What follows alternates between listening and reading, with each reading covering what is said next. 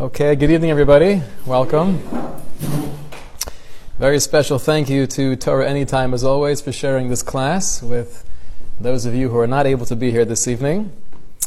And a special thank you to the entire Abraham family for sponsoring this evening. This is in honor of Mr. Abraham's sister, who was Nifteres recently. Her name is Devorah Sarah Bas Matisyahu. Amrit Hashem, through our learning and through all of the schusim of the family, her neshama should have an aliyah. A special thank you and a welcome to Justin and his mother, all the way from New Jersey. Nice to have you with us. Well, we have fans far and wide, Rabbi.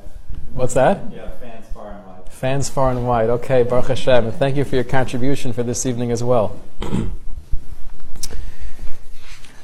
Topic this evening is Holy Rebel.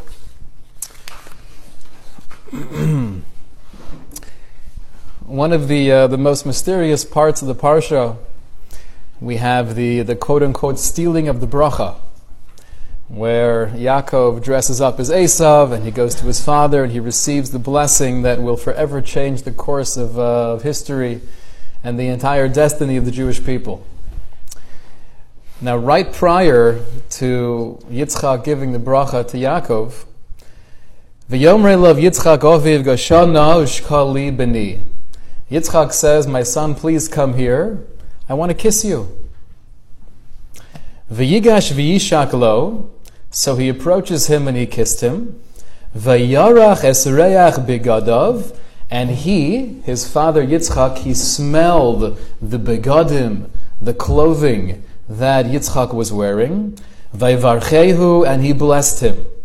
Vayomer, and he said, Re'ei reach b'ni kereach sada asher berchu Hashem.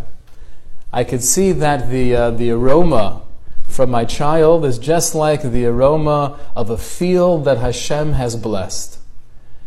So it sounds like, based on this interaction of having Yaakov approach, kissing and sharing that physical connection, and then smelling the reach hasada, the aroma of the field, and at that point it sounds like there is a deeper sense of conviction.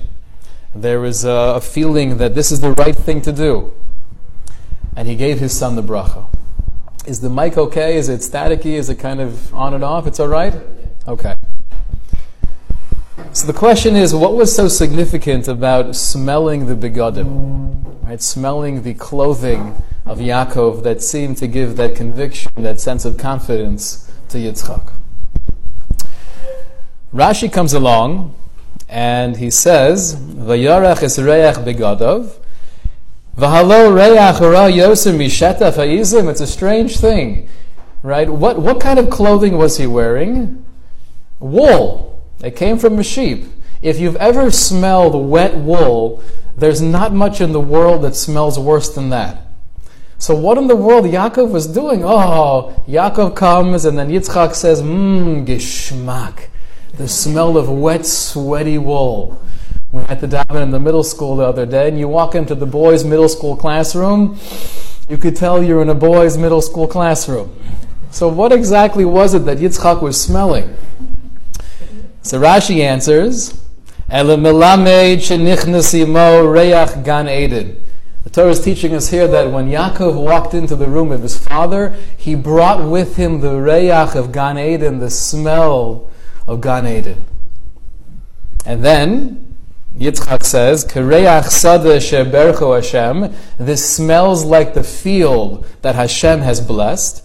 Explains Rashi, Shenosen v'reach tov v'zehu stei tapuchim.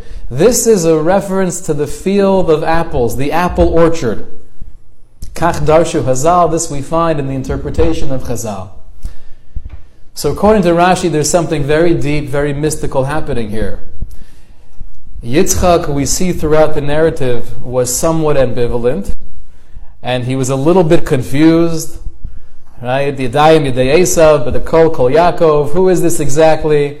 But as soon as he takes that whiff, Kareach Hasada Sheberchu Hashem, the scent of Gan Eden has permeated the room. That gave him the confidence to go on and give the bracha. That's what Rashi says. Now we know we have the custom on Rosh Hashanah to dip the apple in the honey. So where does that come from? Right, the Ramah writes in Shulchan Aruch in Siman Tavkuf Pei Gimel, he says, Yesh noagim le'echel tapuach mosuk b'dvash. We take a sweet apple and we dip it into the honey, and we say a special bracha, a special hiratzah, and this year should be sweet. Shana tovu musuka. Explains the Vilna Gaon, where does this custom come from? Why dafka an apple?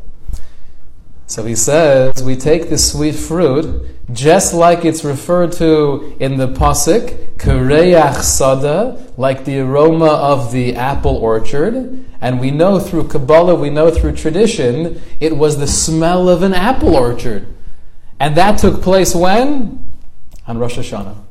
The bracha that Yitzchak gave to Yaakov was on Rosh Hashanah. He was smelling the scent of the apple orchard, and that explains the Vilna Gaon. That's why we dip the apple in honey on Rosh Hashanah. Tosfos, interestingly, he disagrees. Tosfos in the Gemara in Tainis, he says that tapuchim in this context is not translated as apples, but rather kareach esrogim. It was the scent of esrogim. Where does that come from? So the Maharsha explains that the begadim, the clothing that Yaakov was wearing, we know that he took from Esav. Where did Esav get that beged from? So he stole it from Nimrod. Where did Nimrod get that beged from? All the way going back to Adam Harishon. So this particular jacket, whatever it was, had the scent of Gan Eden. What was the forbidden fruit according to Tosfos? It was an esrog. And that's why through smelling the esrog, Yitzchak was tapping into the avirah, the energy of Gan Eden, and he knew for sure this is meant to be. So this is all according to Rashi. Was it an apple? Was it an esrog? Either way, there was some indication of the past to verify his decision right here in the present. But I want to focus on a different interpretation here that we find quoted in the Medrash Rabbah. The Medrash says that when Yitzchak was smelling the begadim of Yaakov, something else crossed his mind completely. It wasn't Gan Eden, it wasn't anything in the past, but it was actually a vision of the future. It was a premonition of something that would happen. He was able to see the Zera Yaakov, the descendants of Yaakov. He was able to have a glimpse into the authenticity, into the commitment of Klal Yisrael in the future. And through seeing what the future generations would hold, that gave him the confidence he needed to give the bracha to Yaakov. Explains the Chazal, and this is in the Medrash Rabbah, source number 7. Begadav, or begadav, literally clothing, is also very similar to the word begida. Begida means to rebel. So when he was smelling the clothing of Yaakov, it wasn't just the aroma from the field, it wasn't the wet wool, it wasn't even the scent of Gan Eden, but it was actually, he was looking into the future and looking at the Bogdim, looking at the rebellion of Klal Yisrael. Those people who would forsake Torah, those people who had no connection to Judaism. For example, the Medrash says, like Yakum Ish Tzuroros. Who was Yakum Ish Tzuroros? We're not going to get into his story. And also Yosef Meshisa. These are two people throughout history who were very far removed from Torah. Somehow, Yitzchak saw them through a prophecy, and that gave him the confidence to give the bracha to Yaakov. What did he see? So I'll share with you the brief story here of Yosef Meshisa. The Chazal teach us that it was during the destruction of the Second Temple. The Romans are about to conquer Yerushalayim and destroy the Beis HaMikdash. And they turn to Yosef Meshisa and they say, before we go inside and ransack the temple and take out all of the kalim, all of the precious vessels, you go inside first. You take something, whatever you grab is going to belong to you. And then after you go in, then we'll go in also. So he agrees. He agrees because he was trying to get in their good side. He was a trader. He was betraying his brothers and sisters of Klal Yisrael. He wanted the Romans to like him. He had no interest in classic, authentic Judaism. So he agrees. He goes inside the Beis HaMikdash, and what does he grab? He grabs the golden menorah. He walks out with the golden menorah, and the Romans look at this beautiful kli, this beautiful vessel, and they tell him, I'm sorry, you should realize, Ein darko shel hedyot l'shtamesh bezo. This is really not meant for the average person. This should belong to the Roman Empire. So we're going to take this, but go in and grab something else, and that you can keep for yourself. At that moment, something happened. Something changed his life forever. And he said, I'm not going to go back inside. And they were shocked. They knew he was trying to get on their good side. We're asking you to do something for us. Go back inside the Beis HaMikdash and grab something else. And you can keep that item, whatever it is. And his response is, Lo dai shechsati lokai pamachas. Is it not sufficient that I already angered my God one time? I should do it a second time? I'm not going in. And at that point it became a power struggle. The Romans said to him, We'll pay you. We'll pay you a lot of money. We need this to happen. And he said, absolutely not. And they killed him because he refused to go inside. That's the image that Yitzchak saw looking into the future. Someone like Yosef Mishisa, that gave Yitzchak the confidence, the understanding that yes, I want to give this bracha to Yaakov because these will be his descendants. We're going to have Jews like this in the future, and therefore I feel good about bestowing the blessing upon my son Yaakov. This is a very, very strange chazal. If he was going to see anything, if Yitzchak was going to be privy to future generations, I would have assumed seeing someone like Rebbe Akiva, seeing somebody like the Pnei Yoshua, seeing somebody like Rav Moshe Feinstein, seeing the greatest Torah giants all throughout history, seeing someone with the brilliance and the compassion of the Vilna Gaon, that should have given Yitzchak the understanding that yes, I want to give the bracha to Yaakov, these will be his descendants. Yosef Meshisa, these random people who were totally void of any ruchnius, they had no connection to spirituality. What was so special about looking at the Bogdim, looking at the people who were rebelling? Why was that the most powerful thing that Yitzchak could have possibly seen? I'll share with you a story I heard from Rabbi Y.Y. Jacobson at a Shuvu event. The Shuvu is a wonderful organization that really specializes in getting children into yeshiva.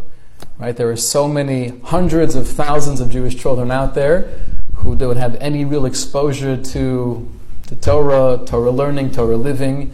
And Shuvu is one of the amazing organizations that has been doing a tremendous amount for Klal Yisrael over the decades. There is a particular event that took place in the Tanya, a Shuvu gathering, and there was a lady, she was a lawyer, secular Israeli, and she stood up and she said, I just wanted to share my story and why I support Shuvu.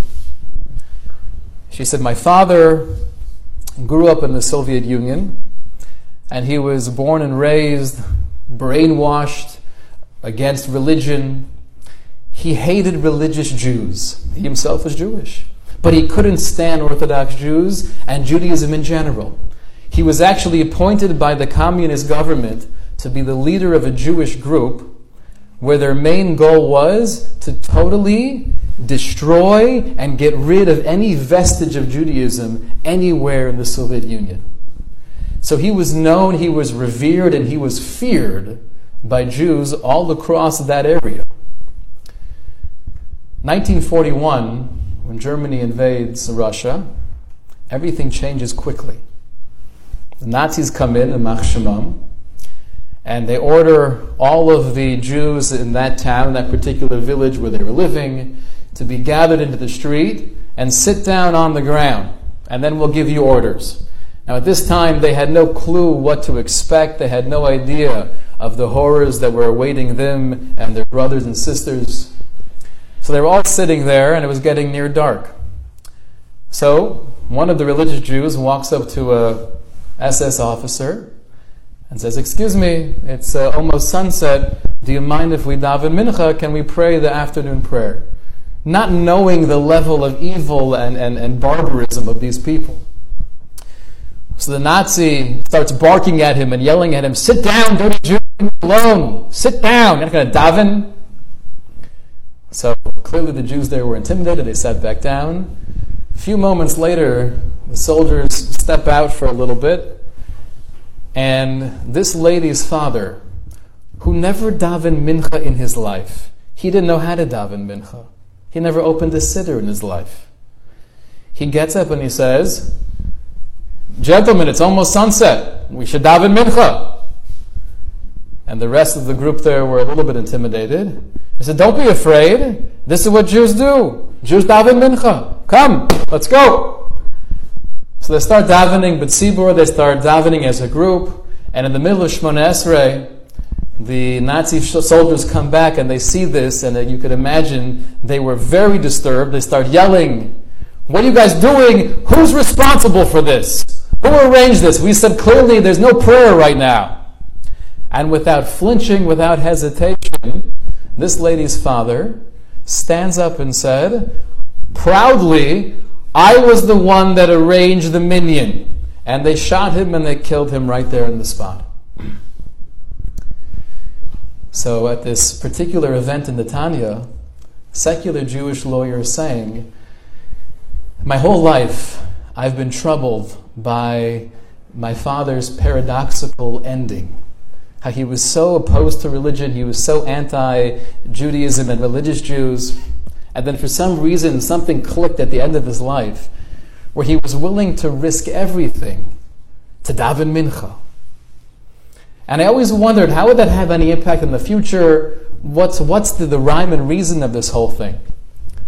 But she says, now my son, the grandson of my father, he's been part of Shuvu, and he davens mincha every day. And I can't help but picture my father taking his grandson by his hand with Shemayim and leading him and helping him daven mincha. But that's the koach of the neshama, that's the power of the Jewish soul. We could be so far gone. We could be trying to show the Romans that we're really on your side. Don't kill me. We want to be part of you. We want to assimilate. We hate Jews. We don't respect the temple. But then something could change on a dime, and my whole worldview can shift. I could have this hisorus. I could have this awakening of tshuva. It's all within that power of the neshama. I could spend years and years gathering people together to try my best to get all of the Judaism out of Russia. We don't believe in this silly religion. It's the opium of the masses. But when push comes to shove, I'll stand up and I'll daven mincha, even if that means risking my life. I had the opportunity, about 8 months ago, I was part of a seminar with Rabbi Shaya Cohen in Passion Demuna. And he told two very powerful stories that I think really bring home this point. The story with Rabbi Aryeh Levin, known as the Tzaddik of Yerushalayim, he became very friendly with Reb Chaim Berlin. Reb Chaim Berlin, who was born and raised in Moscow and eventually moved to Yerushalayim. Reb Chaim Berlin, every Erev Shabbos, as many have the custom, he would sit down and he would read Shir HaShirim. This custom goes back hundreds of years. And whenever he would read Shir HaShirim, and he would get to the pasuk in the fourth parak, Yofer Rayasi, how beautiful, how fair are you, my beloved. Hinach Yofe Einayich Yonim. You are so beautiful, your eyes are the eyes of a dove.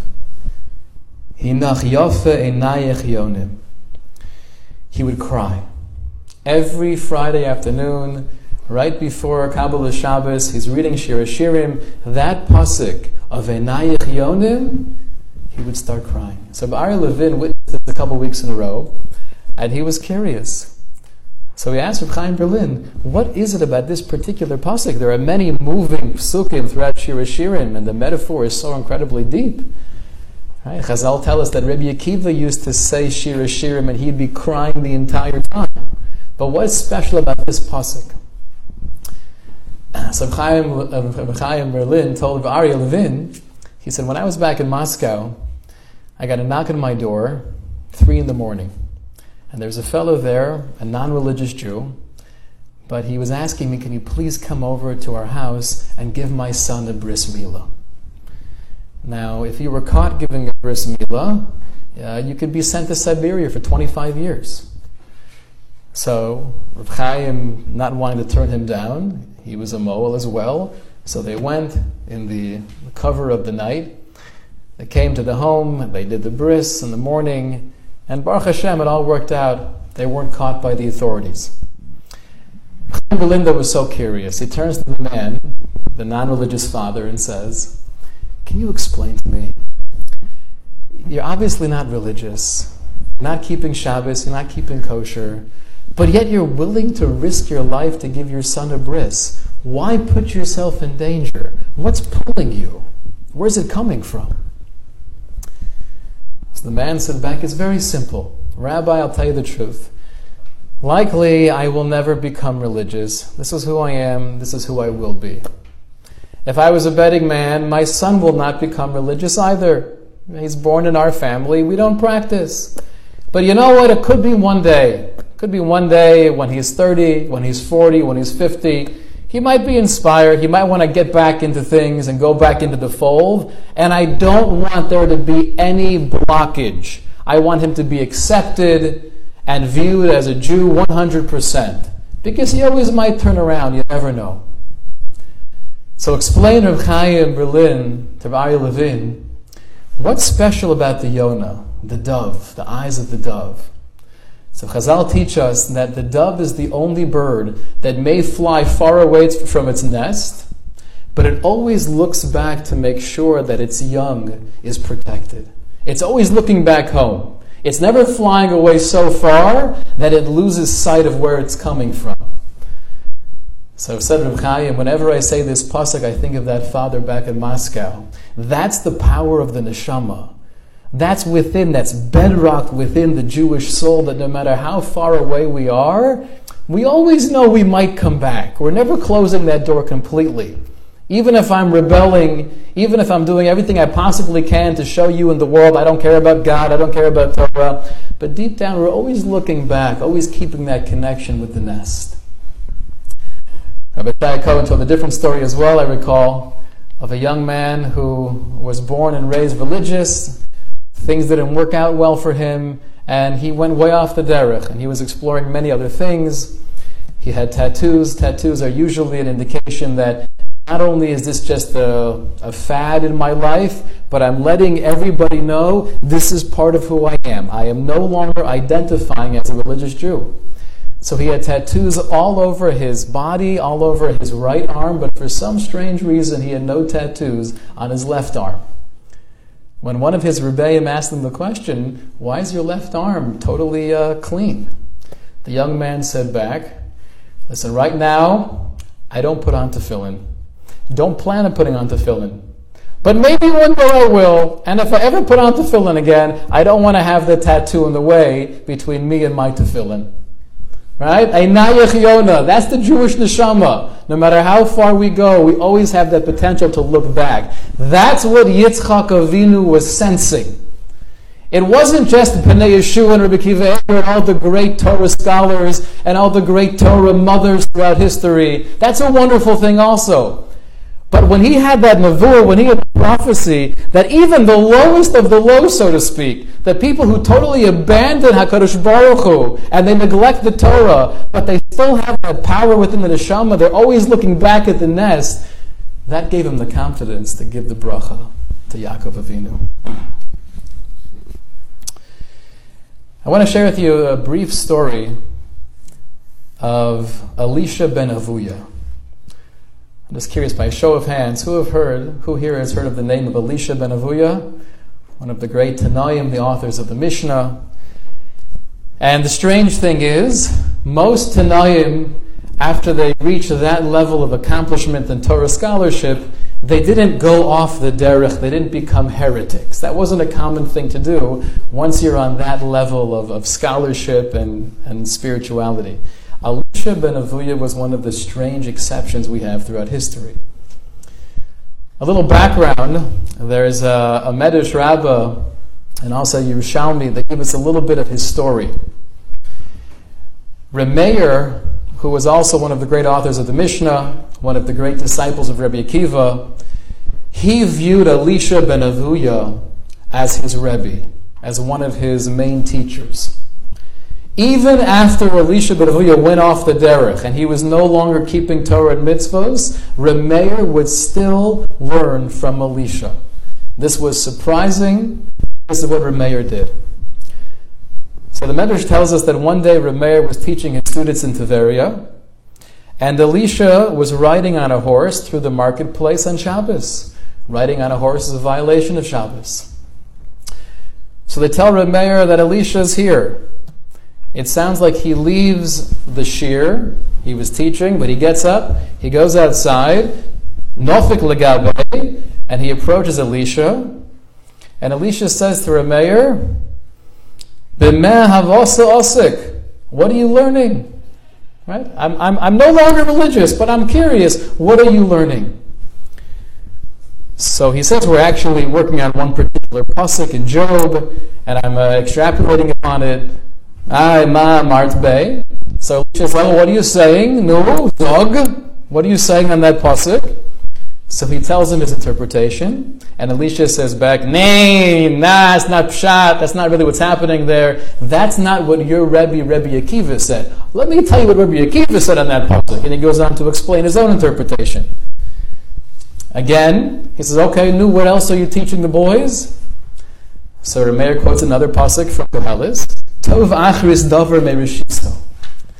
That the end of something is better than its beginning. Right, a very cryptic verse we find in Koheles. So Elisha says, okay, what are you saying on that? Right, how are you expanding upon that? And he tells him his interpretation. Again, Elisha says, nah, that's not what your Rebbe said. Rabbi Akiva said something else. What did Rabbi Akiva say?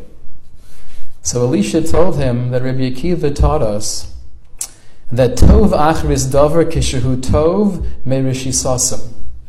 That something is good in the end when it starts out good in the beginning.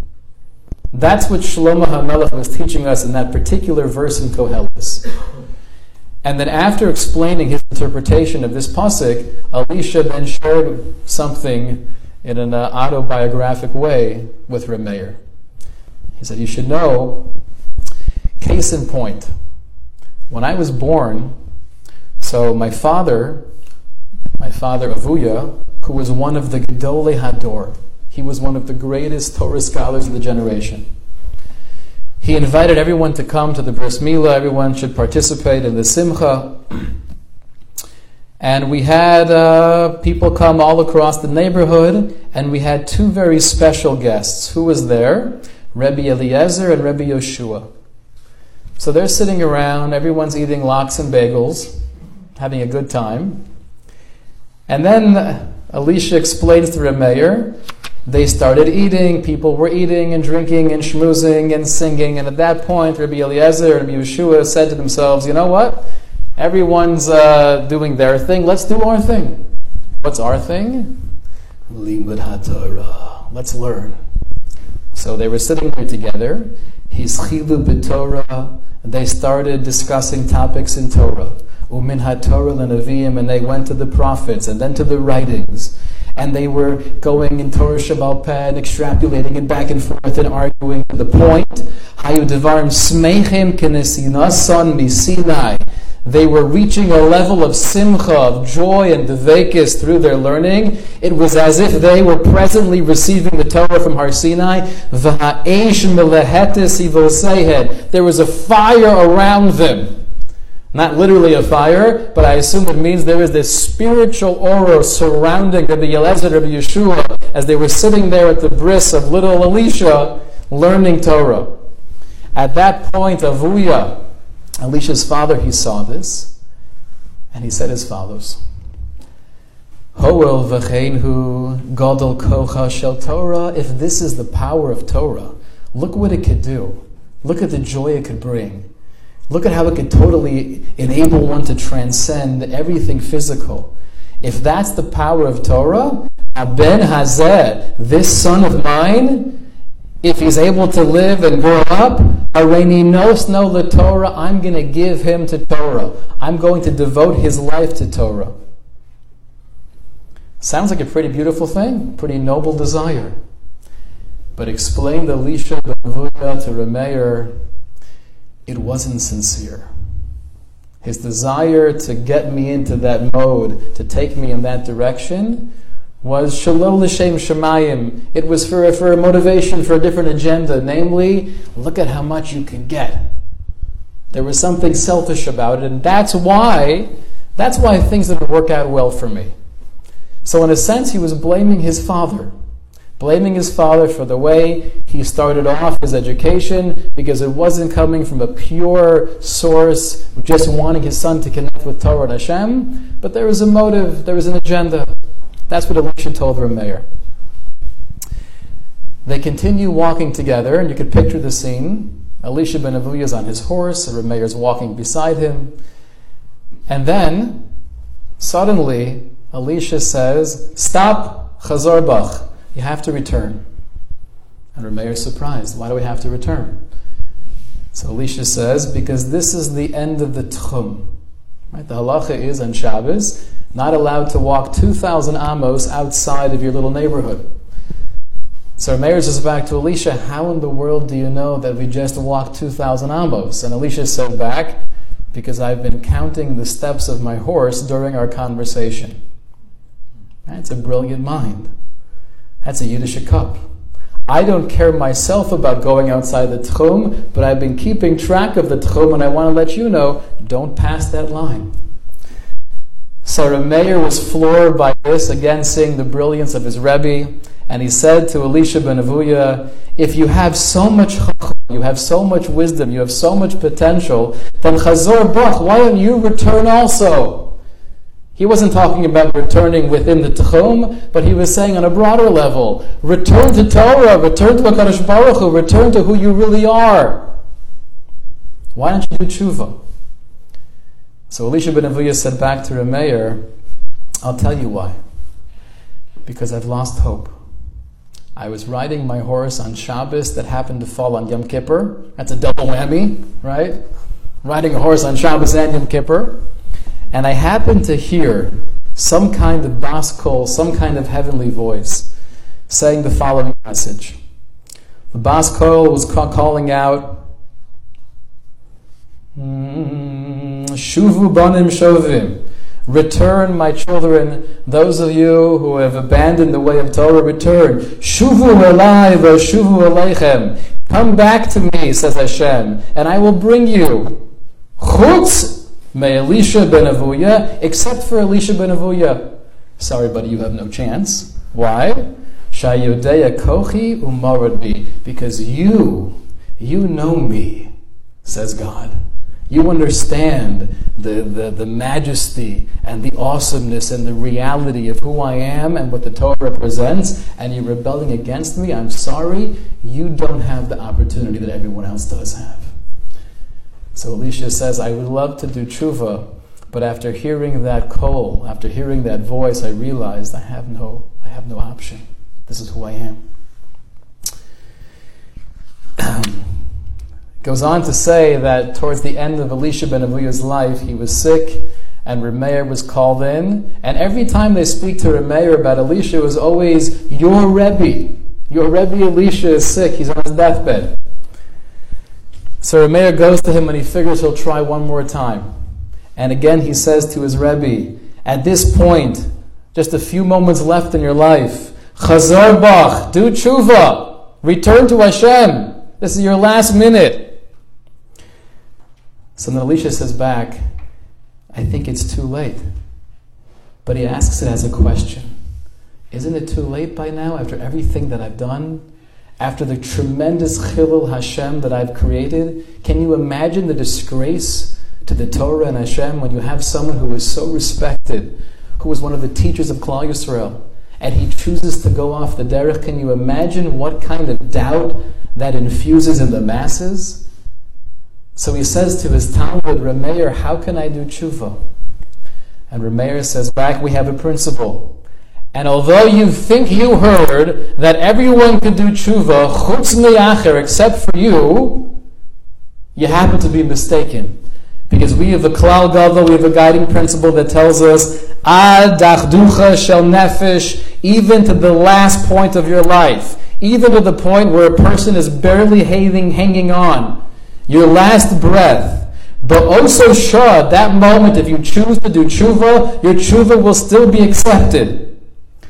Upon hearing those words from his student, Bacha Elisha ben Avuya, he started to cry. Elisha was crying with a sense of regret, but he was probably also overwhelmed with a sense of joy that he still had this opportunity to do tshuva, v'meis, and he died right there. And as soon as he died, the Medrash says, V'Rameir sameach, Rameir had a sense of joy, and he said, I think my Rebbe died mitoch tshuva as he was returning to Hashem.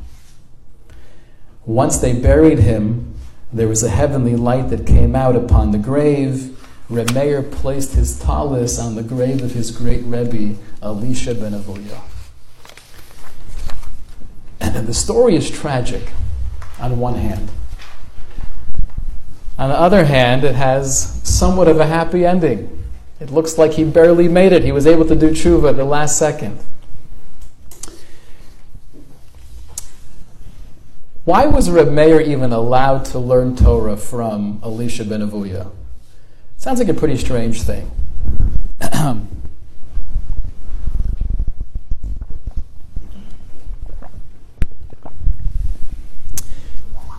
If we were to know even a very, very wise, very prestigious rabbi who might be a wellspring of Torah, but he's no longer religious, so it would be very strange for us to continue learning from him. How do you trust anything he has to say? And this happens to be a very interesting halachic discussion as well. When chas v'shalom, there is a leader of a community or a teacher in some capacity, and they're doing things that are not really in line with Torah ideals, with Torah hashkafa. What does that mean? Do we discount everything? Much broader subject. But the Gemara is actually bothered by the question, Rameir, how did you learn from Elisha ben Avuya?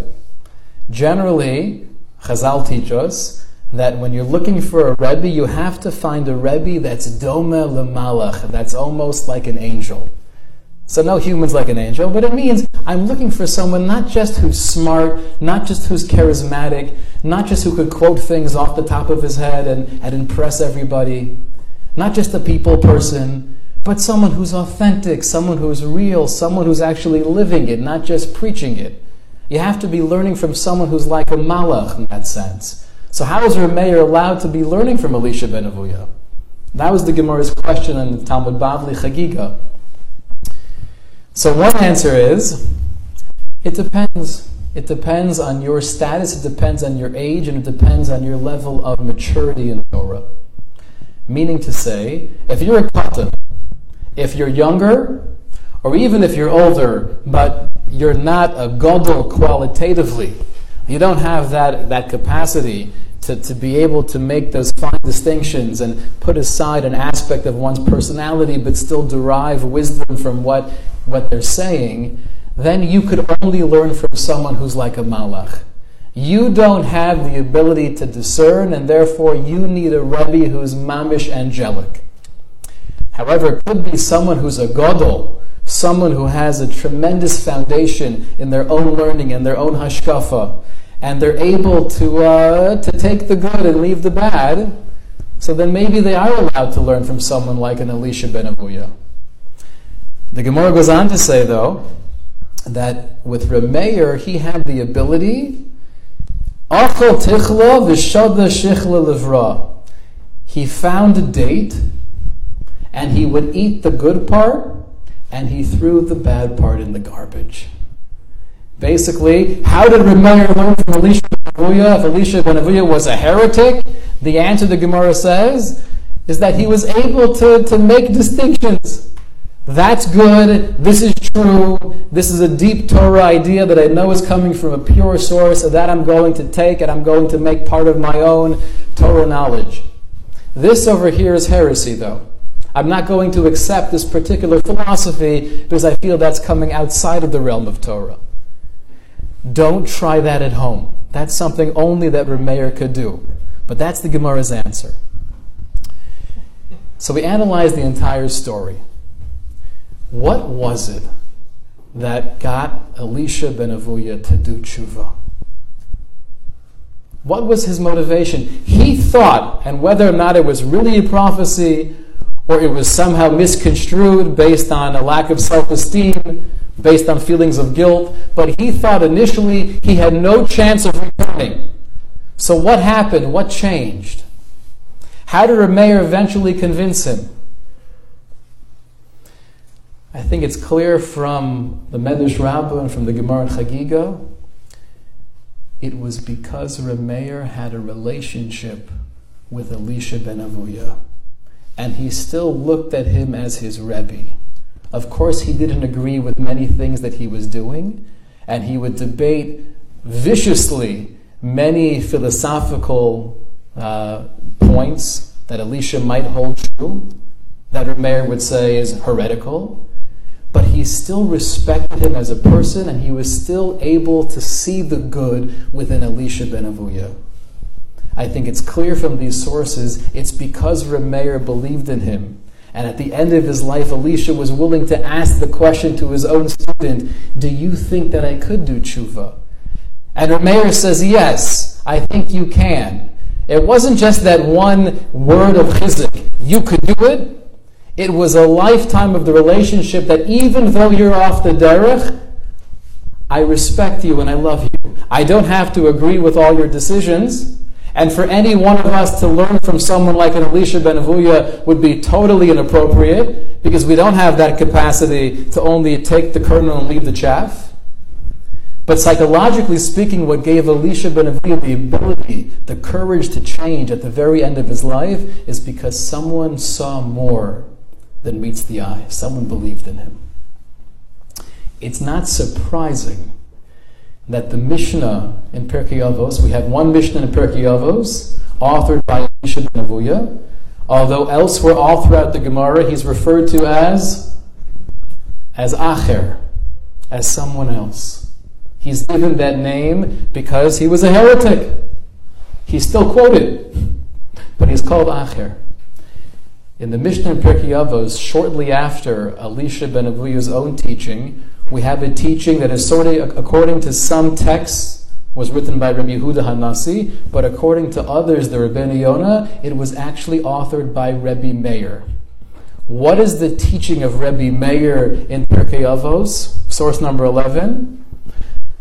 Rabbi Meir Omer, Al tistakel b'kankan ela b'ma sheyesh bo. Don't look at the jug, but look what's inside. That's the source of the famous phrase, don't judge a book by its cover. Is it surprising, is it coincidental that Remeir, who was able to see past the heresy of Elisha ben Avuya and still embrace him and respect him as a human being and giving him the chizuk to eventually do tshuva, is it surprising that he was the author of the Mishnah, Al tistakel b'kankan, ela ma sheyesh bo? Have to look past some of these things, never to accept it, never to pretend I agree. We can disagree vehemently, but I love you and I respect you.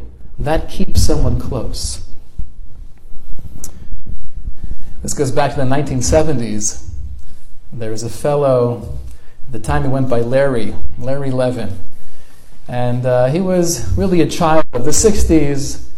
He was a hippie, into the Grateful Dead, long hair, he dressed the part. A Jewish boy that had a little bit of a yeshiva background, but was very influenced by the American culture and really that whole energy of the time. He lived by himself in an apartment. He really had very little money, and he went from job to job. People didn't respect him. People didn't really give him the time of day. He looked like a flake, and oftentimes he was a flake. He's looking through the classified section of the newspaper, and he sees janitor wanted at the local yeshiva to be in charge of cleaning the study hall and facilities. Pays well. Pays well, so he figured, why not? Listen, I haven't been a janitor before, but I've been doing a lot of other random things, haven't been keeping a job. Let me do something. So he calls up, he makes an appointment, and he assumes he'll be meeting with the manager of the facility. And he's waiting around. He finally gets into the office, and he realizes he's sitting across the desk from none other than Rabbi Shlomo Freifeld. Rabbi Shlomo Freifeld, he was not aware who he was at the time, but he was the great mashgiach in Chaim Berlin, and then he opened the yeshiva Shar Yoshuv. Yeshiva Shar Yoshuv, many of us are familiar with, has done amazing things throughout the years for Baalei Tshuva and for many others. So Rabbi Freifeld was interviewing this young man, and he was asking him, what are you looking for? What brought you here? So he explained, I'll tell you the truth, I'm just trying to make a few bucks. I'm probably going to get kicked out of my apartment soon. And I saw the ad, it said it pays well. I'm curious to know how much it pays. So Rabbi Freifeld started asking him some more questions. Do you have a yeshiva background at all? He said, yeah, many years ago I was in yeshiva, I did the whole thing. Can you read Hebrew? Yeah, I could daven like the best of them. I could daven, I used to learn a little bit. Interesting. Well, the truth is, I think this might be Basher. We have 3 young men here in the yeshiva that are looking for a Rebbe. I'm trying to find someone to teach them Eila Metzias, the beginning of Bava Metzia. Have you ever learned Bava Metzia before? So the young man's thinking to himself, this guy must be joking. He said, I remember something about 2 guys holding a talis. I don't know much more than that. He said, it's perfect. So maybe you could be a Rebbe in the yeshiva. So Larry answers back, I don't know what you're talking about. I cannot be a Rebbe. I don't do anything. I don't keep Shabbos. I don't keep kosher. I don't learn. I forgot how to learn. I can't teach other people. Look at me. I have shabby clothes. I have long hair. Rav Shlomo Freifeld said, guess what? These 3 boys have longer hair than you do. And you could probably relate to them better than I can. How much does it pay? I said, Rav Shlomo, he said, trust me, it'll pay more than the janitor job. We're starting Wednesday, okay? Wednesday, I'm going to prepare, so prepare. Here's a Gemara, take a look at it, and if you want help, I'm right here, I can give you a hand. Wednesday was just in a couple of days. This young man comes to the yeshiva, and he sits down with these 3 boys, and they start learning together. And he was petrified, and he felt, who am I? I'm such a faker. Here I am coming to the yeshiva, I don't do any of these things myself, I'm teaching Gemara. But he did, and he got into it. And the first couple days, he came in teaching Gemara without a yarmulke, without tzitzis. And then he went to Rav Shlomo Freifeld and said, I feel strange, I'm teaching Gemara, I'm not even wearing a yarmulke. It's a good point. I can get you a yarmulke. It's going to make you feel more comfortable. There's no pressure. Over here, there's no pressure. That was very much Rav Freifeld's style. But if you want a yarmulke to feel more comfortable when you're teaching Gemara, I'll get you a yarmulke, I'll get you tzitzis.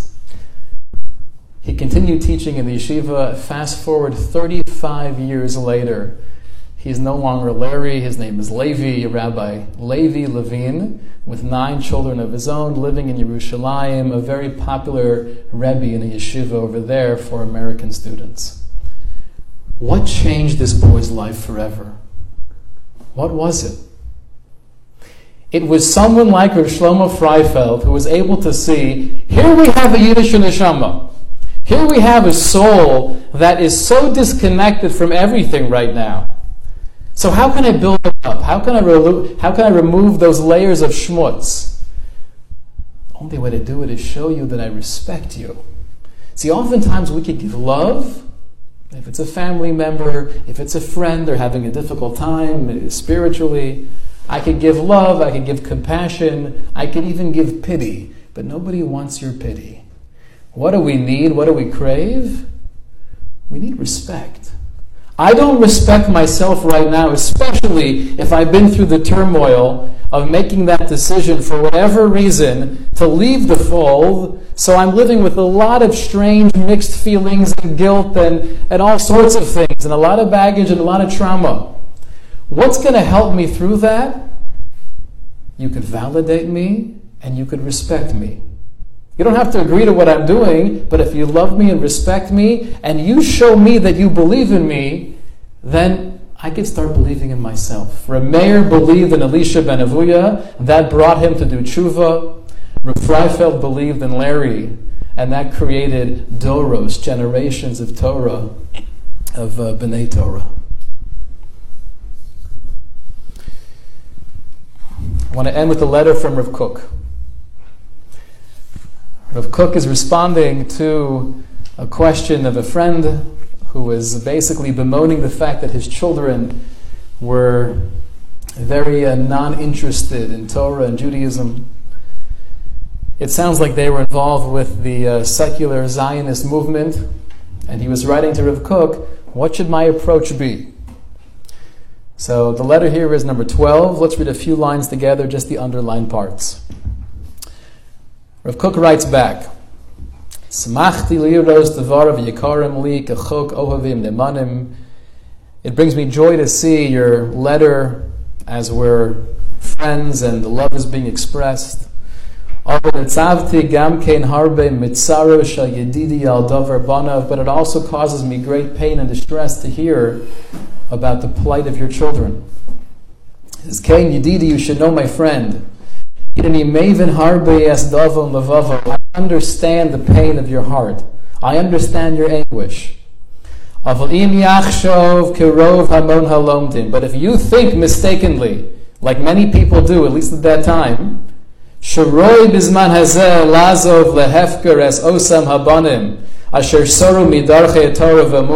that those children, or those adults, who are veering away from the path of Torah and Amunah, if you think the approach is to let them go, okay, they're not one of us, but Baruch Hashem, we have enough. We have yeshivas, and we have schools, and we have thriving Torah institutions. If that's your philosophy, let me tell you, I want to tell you without mincing any words, this is not what God wants. God doesn't want us to let any children, or for that matter, any adult, to just go off and do their own thing and not feel an overwhelming sense of responsibility to love them and respect them and bring them back. You should also realize that based on the time, and this is going back, he passed away in 1935. This letter was written in 1908. So a lot has changed since 1908. And now the great struggles that we have with our children are not that they want to be part of a secular Zionist organization. Right? We have other difficulties. But he says you should know, based on the energy, based on the avirah, they are anusim gemurim. So much of what they are doing is totally against their will. We should not judge them as if they're doing this maliciously. They're not leaving the derech, so to speak. They were never exposed to the real derech. Al kain, yesh mikol eila achris v'tikva. You should realize there is hope, and there will be a better time. Haneshama hapanimish shel kedushas Yisrael, that internal neshama, the sanctity of Yisrael, mistereres bekerev levavam, it's hidden within the depths of their heart. Bekama midos tovas and nimtzos behem, and there's so many positive qualities we could look at it, we could admire. Lefi hashkafasam nasu lelocha min ba'ad haklal. They think they're doing wonderful things for the Jewish people. They think they're fighting on behalf of Jewish continuity. They mean well often. But it's the Zerem Hazman, it's the storm of the time that's sweeping these young men and women away. However, you should know, if you keep the love and you keep the respect, then yiyu muchanim l'tshuva l'tava, they will be ready to return in the right time. It might require maturity, it might require a change of life setting, but as long as you keep that kesher, as long as you show them that you believe in them, they will be muchan, they'll be ready for tshuva. He says, my advice to you is as much as you possibly can, help them out. Help them with their parnasa. Make sure they're eating. Make sure they have enough money. And then you could schmooze with them. You could talk with them. You could share words of inspiration, but only after they see that you care about them. It's not just that I have an agenda to convert you. I care about you, and then I can share words from the heart. Bris Karusa, and we have a promise. Devarim hayotzim min halev, words that come out from the heart, they will enter into the heart. Whether it's a little bit, whether it's a lot, but even a little bit. And this is such a crucial line for anyone trying to inspire anybody else. Gam ma'at hu yakar ma'od. Even a little inspiration, a little change, that's yakar ma'od, that's extremely precious. Anything you say that comes from the heart, they see you're sincere, they see you care about them, you love them, but it's not pity. It's I respect you, and I can look at your positive qualities without writing you off. He concludes by saying that the ikar shel derech hamusar letzeirim ke'ela, the main focus with young men and women should be try to inspire them not to lose the love and the pride of being Jewish. This is where they come from. Don't ever give them the opening, says Rav Kook, to feel I'm going to get more validation, I'm going to get more acceptance in the outside secular world. If we ever give them the feeling that we're shunning them because you're not worthy enough for me, you're not good enough for the institution, you're not meeting the standards and the requirements of what we feel is acceptable, then what you're basically telling them is, go find that elsewhere. But you're not going to find it in the world of Torah. Sort of Kook's advice to this father, love them and respect them. Yitzchak Avinu was about to give the bracha to his son Yaakov. What was it that he sensed? Maybe it was the Gan Eden, knowing that this was a continuity from the very beginning of time. The purpose of life, the purpose of humanity will be fulfilled through you, through Zera Yaakov, the descendants of Yaakov. But it was much more than that. It was Yitzchak being able to look into the future and see, we're going to have tzaddikim. We're going to have righteous people and selfless people, but we're also going to have people that fail miserably. But those rebels can be holy rebels because the neshama is a neshama boeris. It's a neshama that's on fire. All we have to do is bring it out. How do we bring it out? Just like Reb Meir with his Rebbe Elisha ben Avuya. We respect you, we love you, and we'll do everything we can for you. And Amir Hashem, through our sense of responsibility, through our sense of achrayus for our brothers and sisters, we should be able to dig out the neshama within us and help others find theirs as well. Have a wonderful evening.